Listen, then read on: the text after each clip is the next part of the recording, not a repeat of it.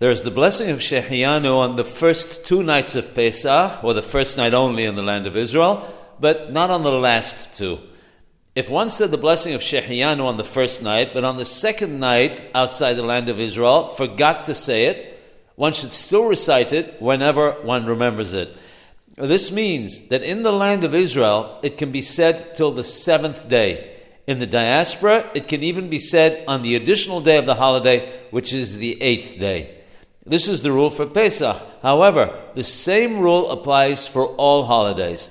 If one forgets to say Sheheheyanu at night, one recites it whenever one remembers till the end of that particular holiday.